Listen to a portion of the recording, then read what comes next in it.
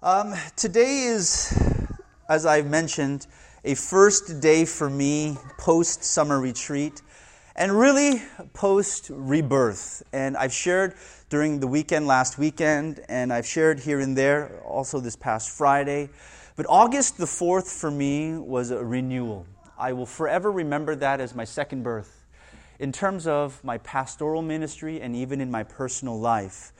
And it was just a significant moment where I just kind of was at this crossroads, spiritually, emotionally, mentally, physically even. And it just so happened, the things aligned, the stars aligned on August the 4th. And something happened, something shifted in a phenomenal way in my heart. And this Sunday is the first Sunday that I have taken my iPad and really kind of chucked it out the window, so to speak. I'm going back to old school, and I haven't done this in years, and I'm returning to handwriting all of my sermons and going to an open Bible. The funny thing is, this Bible, I've had this since February of 1996. It's my trusty old Thompson Chain Reference Bible, and I love this Bible. It's the first time I ever spent $120 on a Bible, and this has been so faithful to me. It's been a partner in my prayers. It's really been a trusty weapon in every battle of preaching the Word. It's even been a pillow in my prayer time, actually, to the point where it got so kind of bad, the cover was really coming off, and somebody had leather tape, I don't know, for whatever reason, and so this thing weighs like 10 pounds because of the leather tape too on it. If you ever want to hurt somebody, just throw this at them. The funny thing is, I bring this Bible up with me every single Sunday, and I can't imagine this not being by my side when I preach. But I actually don't read the passages from here. If you've noticed throughout the weeks, I've always read it from the screen, and I have it on my iPad because I copy and paste. And I'm going to be going back to actually cracking this open and reading from it and inviting you in the process to read as well. And I go back to analog in terms of writing my particular notes, and it's somewhat fearful for me because I like to be well prepared in the things that I do. And coming to you today with one page, front and back, 2 post-it notes, and some extra notes that I wrote on the sermon card is a little fearful. But I trust that this journey, as I fill this with messages and through the journey of what God will do at our church, I pray that this would be a good one. And in light of that, I want to start by talking about City Chapel Reborn. And I'm going to hightail out of the book of Daniel that we've been in. And on Friday, I asked for DP's apology that we're not studying Daniel anymore. Sorry, Daniel. But I want to talk about this journey and what it's meant, and I want to dive a little bit more into it and what it's going to look like that City Chapel is reborn, what that means for us. And August the 4th was the day of my rebirth, my personal rebirth. And August the 5th, the day after that, in many ways, was the regaining of a voice that I had lost. I will share a little bit later an excerpt. Actually, I'll read it for you now. On August the 4th, this is what I wrote in my little journal that I started on that day. An excerpt from there says, "I have lost my prophetic voice. I have lost my deep connection with God. I have cruised when I should have pressed. I have not prayed. Though I have not denied, I have not followed. I was the one with heavy eyes sleeping in the Garden of Gethsemane while Jesus was in anguish over the world." And in big, strong, bold capital letters, "No more."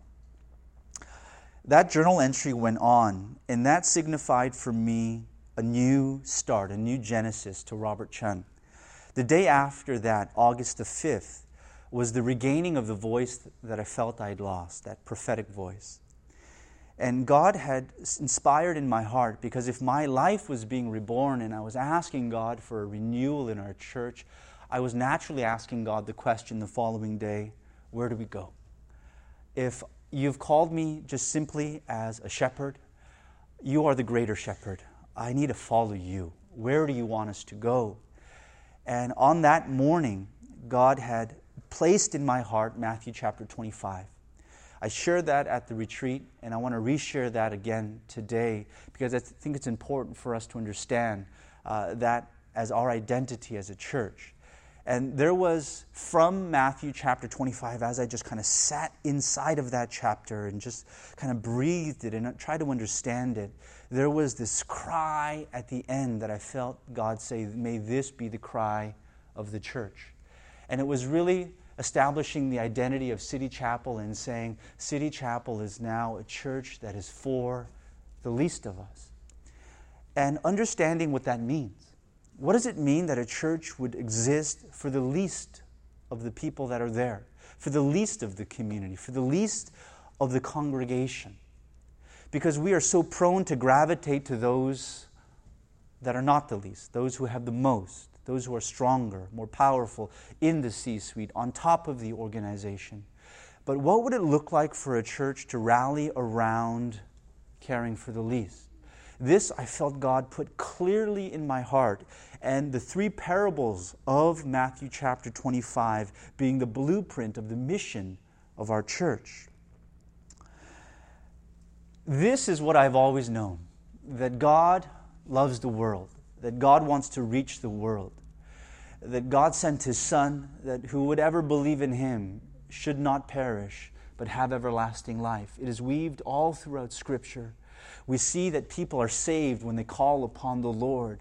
But as Paul wrote in the book of Romans, that there is a progression, that if a person is to be saved, they need to call on the name of the Lord. But how can a person call on the name of the Lord if there is no one there to tell them? If they're not called, how can they share that word? And Paul very explicitly goes into the fact that God wants to save people in the world, but there is a median, there is an intercessor, there is a bridge involved in this blessing. That God chooses to work this way, even though God can snap His imaginary fingers and save the entire world. He chooses not to do it that way, and He chooses to use you and me. That is God's method of doing things. And for me, the losing of the prophetic voice was the severing of that line and this line. It was the breaking of my connection with God. I was not connected. I was not praying, even as a pastor should. I had lost this connection with the Lord. I was not listening. My heart was not inclined. Yes, in different moments, I don't want to mislead you in saying that I was this heathen, you know. It wasn't like that. But as I see the condition of my heart, I was not at a place where this connection with the Lord was firm. It was broken in so many ways. And then the connection with people. When this connection is broken, this one naturally fell. My courage, my boldness, my inspiration, my love and my compassion, everything going this way was somewhat flattened and just watered down. Why? Because this wasn't firm. When this was firm, all of a sudden, God wants to channel that, and then this becomes strong. But because this was weak, I know for certain that the other side was weak as well. And these last weeks have been a regaining or the strengthening, so to speak, the thickening. It is like going from dial-up past the broadband and going to what Google offers, right, in Kansas City, right? Google Fiber, it is trying to just take that width and the amount of information, the amount of things that are going through this connection is wide and strong. It can carry a lot of information. And it was the widening of that connection this way. This was primary for me. This was the first step of everything. The first step of growing the church or of loving the church or of leading people was not about being a better person, about being more gentle, about being more wise or clear. It was not about this side. It was about this side for me. And that's what August 4th was for me. It was the regaining of the connection on this side. It was a renewal to say, God, you take out the old connection that is frail and somewhat fluttering and just not consistent, and you replace it with something that is tapped in. You know those AT&T commercials, keep calm, your internet's on, 99% reliability, right? You've seen those commercials probably. And thinking about that, the connection that does not disrupt. And this is what I've been trying to do. And I'm sitting with the Lord each morning as what I've dubbed my morning huddle. Just a commander in the army, and I'm just sitting, so to speak, with a bunch of commanders and just waiting for the word of the general. Sir, what would you like for us to do today? And I feel that's the posture that I'm taking each morning, just sitting with the Lord and saying, God, what does this day have? What would you have me do? How are you leading? What do you want to say? And I'm just attending that meeting. And I hope that what comes out on Sundays or on Fridays is an extension of that to you. And so God led me to start and resurrect an old domain that I had bought years ago. I mentioned it on Friday as well again. But years ago, I bought robertchun.com. And I only bought it to protect my name online, right? I was never a fan of like namesake domains or like autographs and kind of elevating people's names above Jesus. And but I had bought the name to protect it, and God was inspiring me this last week to share the things that I'm getting when I sit with Him. And it's not about the traffic to this site. It's not about anything else. I dismantled the comments. I dismantled easy liking. It wasn't about that. It was just about the content of what God was sharing with me when I sit with Him. And I wanted this platform to be a place where I could just unload those thoughts, and for anybody and everyone, or anybody that would find interest or encouragement in those words, that they can land there, take it as they will, subscribe, and get an email on whenever these are updated. But it's just a platform for me to be faithful to what God is asking me to do. And so I started that, and I pray that the times that I have with God comes out and it's more organic. I'm not looking to commentaries online. I'm not looking to cut and paste easy. I've always prepared my sermons well through my computer, an 8 to 10 page manuscript every single week, where I pour into that. But God is bringing me down a different path, and He's saying, no, I want you to crack open the Bible. I want you to sit with me daily, and I want you to receive. I want you to receive there. And I have this weird conundrum that I've mentioned these last weeks of like you don't know, but you know. Like what I said at the retreat, right? It's the least I've ever been prepared, but the most I've ever been prepared. It was that. It was just like I don't know what is there, but I do know what is there. And that's this space that I'm in right now. And I'm very, very thankful for that. Today will be kind of a summary. You'll have this outline here. And it's the first time ever that I've never, ever put an application on the bottom of your sermon outlines. I don't know if you realize that. I'm all for structure, right? I like things clearly laid out. But this rally cry for the least of us, this to me summarizes Matthew 25. But when we go back to the beginning of this entire discourse, it is called the Olivet Discourse. Why is it called the Olivet Discourse? Because Jesus was giving this final talk on the Mount of Olives to His disciples right before Passover. And in this time, He speaks to them as recorded for us in 2 chapters, Matthew chapter 24 and Matthew chapter 25. We're going to talk about these 2 chapters for a little bit over these ensuing weeks. Matthew 25 is the blueprint, and you can write this if you have a pen or pencil handy on your card here. The blueprint for church mission, as from Matthew 25, is first and foremost prepare His church. And this comes from the parable of the 10 virgins, where they all had lamps. 5 of them had flasks of oil, and 5 of them didn't. And He calls the one with 5 to be wise, and unwise the ones that had no extra oil, only the lamp.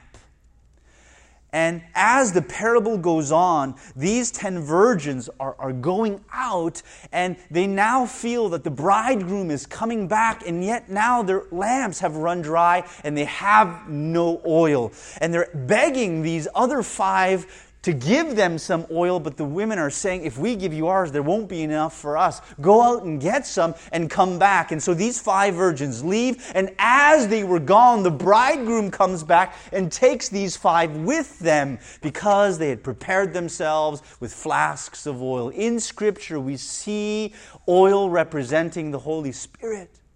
And the great picture that you can get out of this, that the Christian life is not about the appearance of being a Christian, having a lamp, looking like a lamp, having a light, so to speak.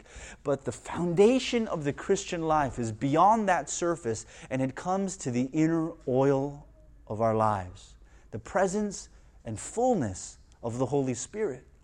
And so that's talking about the preparedness of the flasks of oil, of being full of the Spirit. And that's the first part to me, the preparation of God's church. The second one was the unleashing of our talents. And that's the parable of the talents. When a master gives 5 talents to one servant, 2 talents to another, and 1 talent to a final third one. And then he goes away. And as he was gone, the one with 5 goes out and invests it and gets 5 more. The one with 2 doubles it and gets 2 more. But the one with 1 was thinking, wow, I got this 1, but my master, he's a hard man, and so I better just go stick it in the ground, and when he comes back, I'll present it to him as is, intact. And the master comes back. He goes to the 5, the one with 5, and he says, well done. Enter into your rest. To the one with 2 who doubled, well done. And when he gets to the one who had 1, who presents this 1 back to him, he says, you wicked slave. And he takes that and he gives it to the one with 10. To the one who has, he'll be given more, he says. But the one who doesn't have, even what he has will be taken away. And what we see here is the necessity and the need for us to utilize the gifts and talents that God has given to us, to invest them, to maximize them, to be good stewards of all of that, not to just present ourselves as is, intact. This is the life you gave me, and so I'll just cruise on in right through the end of my life, and here I am back to you, O Lord. What He wants from our lives is a doubling. He wants the growth and the use of our talents, and so that is an endeavor for us as a church. What would it look like for us to utilize ourselves, our bodies, our spirits, our prayers, our voices, our service, our hands, to serve one another as a church and also the community that's around us? And so the unleashing of our talents. And I do want to get more people involved through our Sundays and the different aspects of our church. At the retreat, I asked a couple of the ladies to pray today. I jumped in on Michelle, and I was thinking about Michelle, but I said, if I tell her now, she's going to be so nervous during the worship that she's not going to worship properly, I said, right? So I said, no, I'm not going to tell her in advance. I'm going to sneak it up on her. And just right before, like literally seconds before I'm asking her to pray, I'm going to just go and tap her, right? That's what I did today. And she's like, okay. But thank you. But what God is placing in my heart is to get more people involved on Sundays, to get more people involved, to pray, to give, to share, and to utilize our gifts before the Lord. And the third thing is to care for the least. And that's the final parable when there are sheep and goats, and as they are separated right and left, the king will say to those on his right, come and enter into your rest, right? You who are blessed. When I was hungry or thirsty or naked or poor or stranger or in jail, he says, you gave me food, you gave me a drink, you comforted me, you visited me, you did these things for me, and the righteous shall say, when did we see you hungry and give you food, or thirsty and give you drink? When were you naked that we clothed you, or a stranger, or in prison? When were you these things? And the reply came, right? That when you did it for the least of these brothers of mine, you did it to me. And that is the final exclamation of the discourse on the Mount of Olives to his private discussion with his disciples. The next 2 blanks right there under the Olivet discourse is that it's a private conversation with only disciples. And you find that in Matthew 24:3. And the second blank is it was only 2 days before the Passover. 2 days. 2 days. And so if you get in the situation for a moment, right? Have you ever I remember there was a time where I had to visit my mom up in Canada, right? And there would be one Sunday where I wouldn't be there because my dad was sick, right? And so I wouldn't be here at church. And so I was all of the important things that I do that I felt like needed to get done, I was writing those things down. And I wrote this long administrative email to a few folks, right? To say, these are the things you need to do, da-da-da-da-da. And so when you are about to leave and you know you will be gone, you give very, very important information, and it's very blunt and to the point. There's no long talk around, try to motivate. And there's none of this. When you got a set amount of time and it's really the people that you need to say something to, this is the situation Jesus was in. In 2 days' time, he knows he's going to go and be crucified. Passover will come. He will be delivered up. And so that is just on the immediate horizon. And on this Mount of Olives, it says the disciples came to him privately and they were asking all of these things. And it says Jesus spoke to them. This isn't to the crowd. This isn't to the ones where he's trying to think, can you be a follower of mine? I've seen you around for some time and you were kind of on the outskirts a little bit. Maybe I can bring this person in if I say the right thing. It wasn't that type of a talk. It wasn't about trying to encourage the distraught. It wasn't about healing the broken. It was his disciples that had walked with him for these years, and they were in a private conversation on the Mount of Olives 2 days before Passover. And in this situation, what does Jesus say?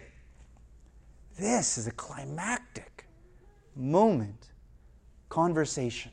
The Sermon on the Mount, Matthew 5, 6, and 7, we're talking about a great start to public discourse, right? We're talking about a sermon that was given, blessed are the poor in spirit, and he goes on in eloquence and in authority, speaks the word on that hillside to that multitude of people that were gathered. So his public ministry started in that type of arena where he was speaking to the multitudes, but his public ministry ended with a private conversation with 12 people. And he shares some phenomenal things. And this is why Matthew 25 had such phenomenal weight for me. As I was thinking about what this means for our church, I was thinking, yeah, this is exactly it. The very last things you would say to the group of people that would launch this movement called Christianity, yeah, I think that's important. Why not read it more closely and try to pattern our church around that? And there's some phenomenal things in Matthew 24, and there's some phenomenal things in Matthew 25. I gave you some bullet points to what the summary is of those two chapters. And if you can write this down, right next to Matthew 24, that summary, the first point is basically false prophets will emerge, so don't be deceived, right? That's what Jesus is telling this group of 12, okay? There will come a day when other people will say they are the Christ, or they will try to give fear by saying famine and wars and all of these things, but don't be led astray. Don't be deceived. They're not of me. And he's saying false prophets will emerge. There will be these people that will come in the name of Christ, but don't follow. And so what I want you to write next to that, or the importance to that particular bullet point, is knowing and living in truth. Knowing and living in truth. And so as a church, what would it mean to know and live in truth? To not be deceived. To know when I am being deceived. You know, kind of to know when someone's just giving you a pitch. When something's got a hint of truth to it, but it's not biblical. Right? To know that as a church. And so to be a church that loves Scripture, that gets into the Word, that reads the Word when we get together, this is phenomenally important for us. And this is what Jesus is saying to his disciples. Don't be tricked. Be able to identify the false prophet when they emerge, because they will speak words that I did not speak. And so we got to get into the Word as a church. Secondly, the bullet point is anticipate great tribulation and persevere, right? He says, oh man, if you don't have babies in those times, or if you don't have any children, you are blessed, right? Because great tribulation is coming. Great tribulation. But the key here is the perseverance. Perseverance is crucial. You can write that in bold letters if you'd like. In my opinion, second only to love is perseverance when it comes to the Christian life. Love is paramount. Love is climactic mountaintop. That is the pinnacle characteristic of the Christian. Love. Because that's what God is. All right? And if we have not love, the world will not know that we are disciples of Jesus. And so love is first. It is primary. And second only to love, I find perseverance. Perseverance. You can think of wisdom, all of these other characteristics, but perseverance is key. And you can write a verse for that. Chapter 24, verse 13. You can write that in your notes. In chapter 24, verse 3, this is what it says.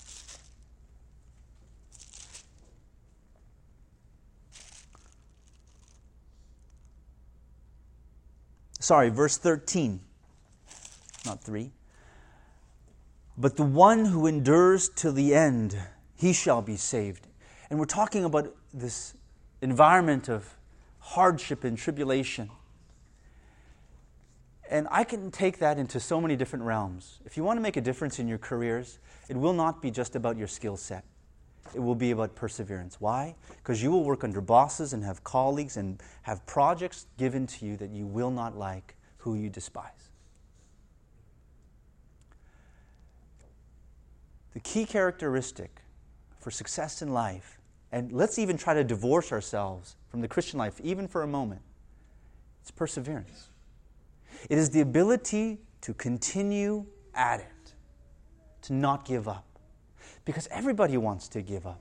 9 times out of 10, somebody will give up. But if we want to achieve something of great significance at the end of our lives, it will be about perseverance.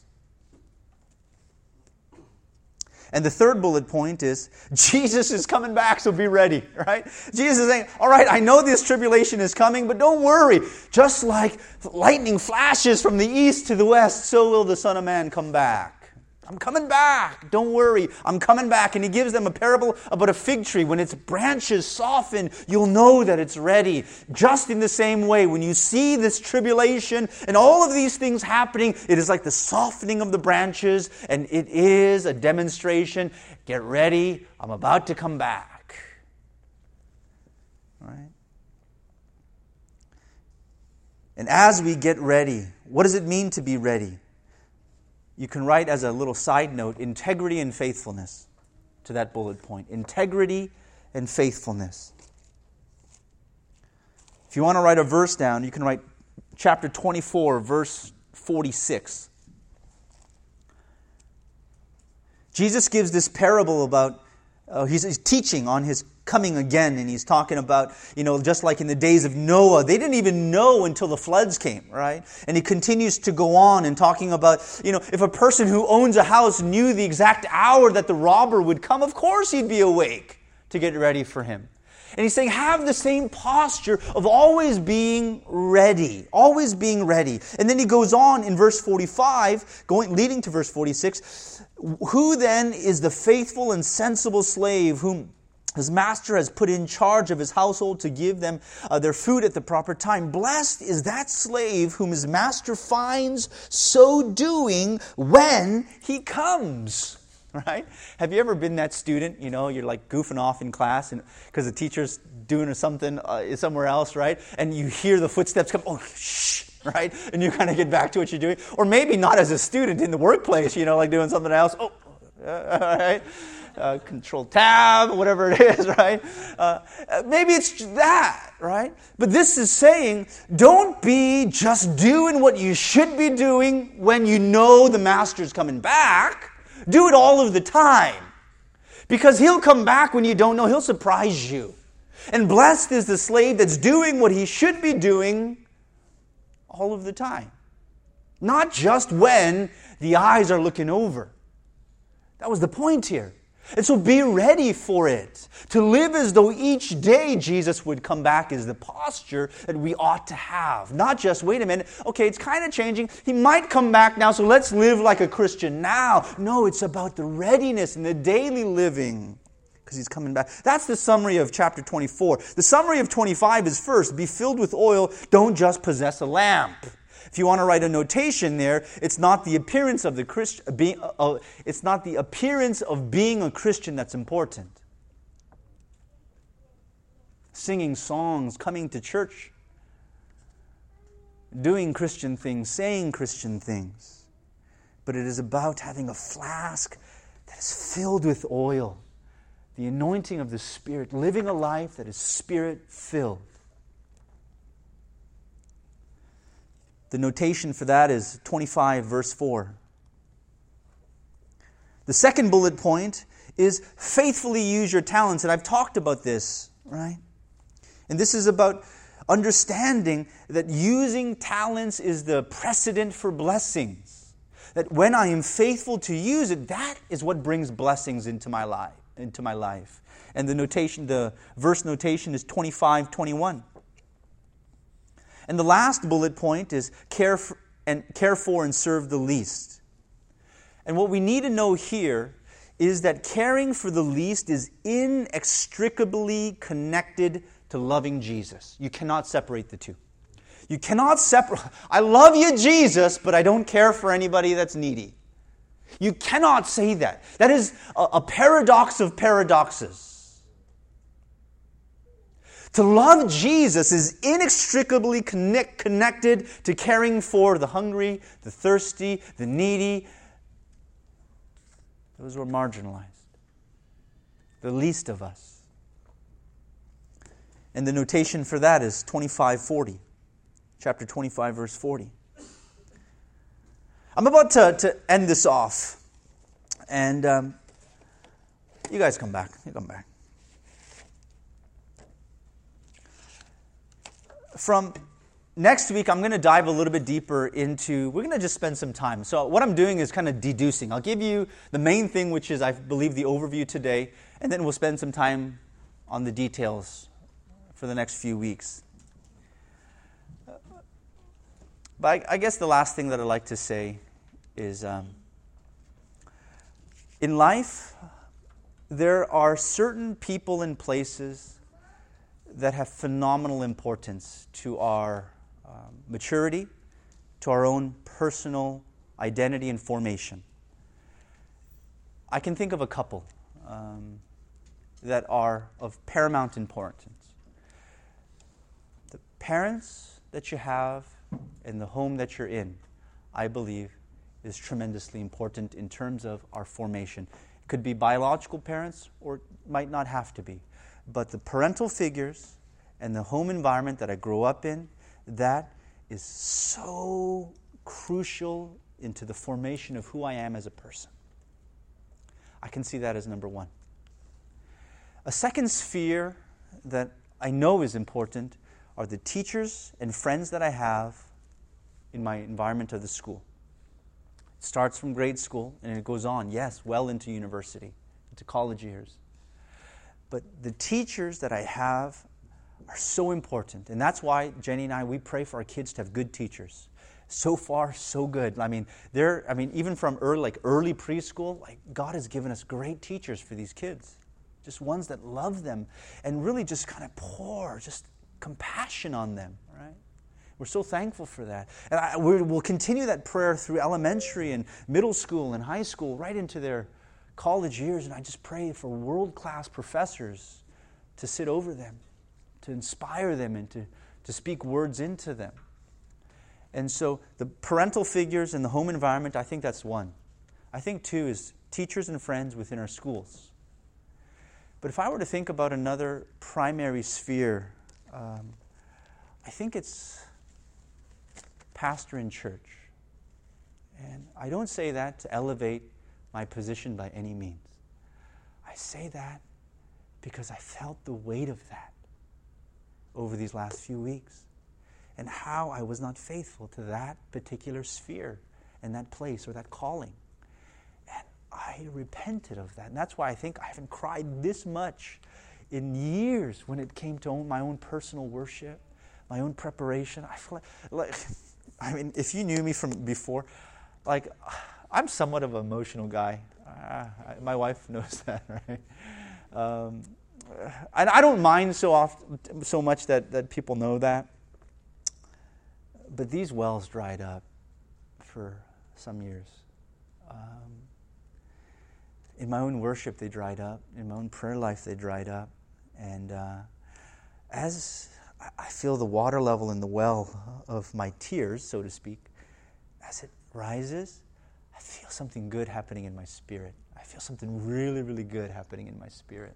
And when I think about my Christian life and how important it is to meet a good pastor and be a part of a healthy church, I said to myself, God, I want to be faithful.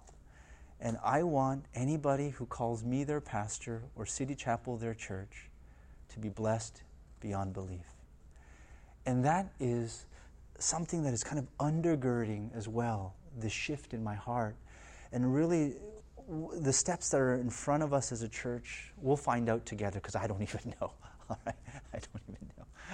If that reassures you or not, take it as you like, okay? Like you're being led by the blind. Where are we going? I don't know. Can anybody see back there? Right? That's kind of like how it is. We'll just all hold hands and die together. You know, it's like Toy Story, and the toys are in this burning heap, right? Sliding down into the abyss of the fire, and they realize they can't climb up, so all they can do is da-da-da-da-dun, da-da-da-da-dun, and they all hold hands to their death. Maybe that will be us. No, that won't be us, right? I promise to have my eyes open, but more importantly, my heart open in the mornings. And the path that the Lord leads us down, I know will be a good one. And I'm excited for that. And one of the things that I shared this past Friday with the folks that came out is God is saying, put more stock in Friday, which is weird, right? Put a lot of stock in Friday. Make it very important. And so that is not to say that you're a second-class citizen if you only come on Sunday. But God is saying to me, put a lot of stock into what happens in that inner prayer room. And that will be a driving force for the church. So this little black journal of a prayer log and chain that we have, I think will be one of the most important things that we have as a church. And as I was getting ready for the sermon today, I was sitting at my chair, and I had my trusty old Bible. It was sitting right on my desk. I put this noteworthy notepad on top, and the City Chapel prayer chain right on top. It was just like this, sitting on my desk, and I was just looking at it, and God says, these are the only 3 books that you need as you lead this church in this next season. I was like, wow. All right, I got it. I don't need the computer necessarily. I don't need any other book or commentary. Saying, I just want you to have these 3 books front and center every time you lead this church. So I'll be faithful to that. Amen.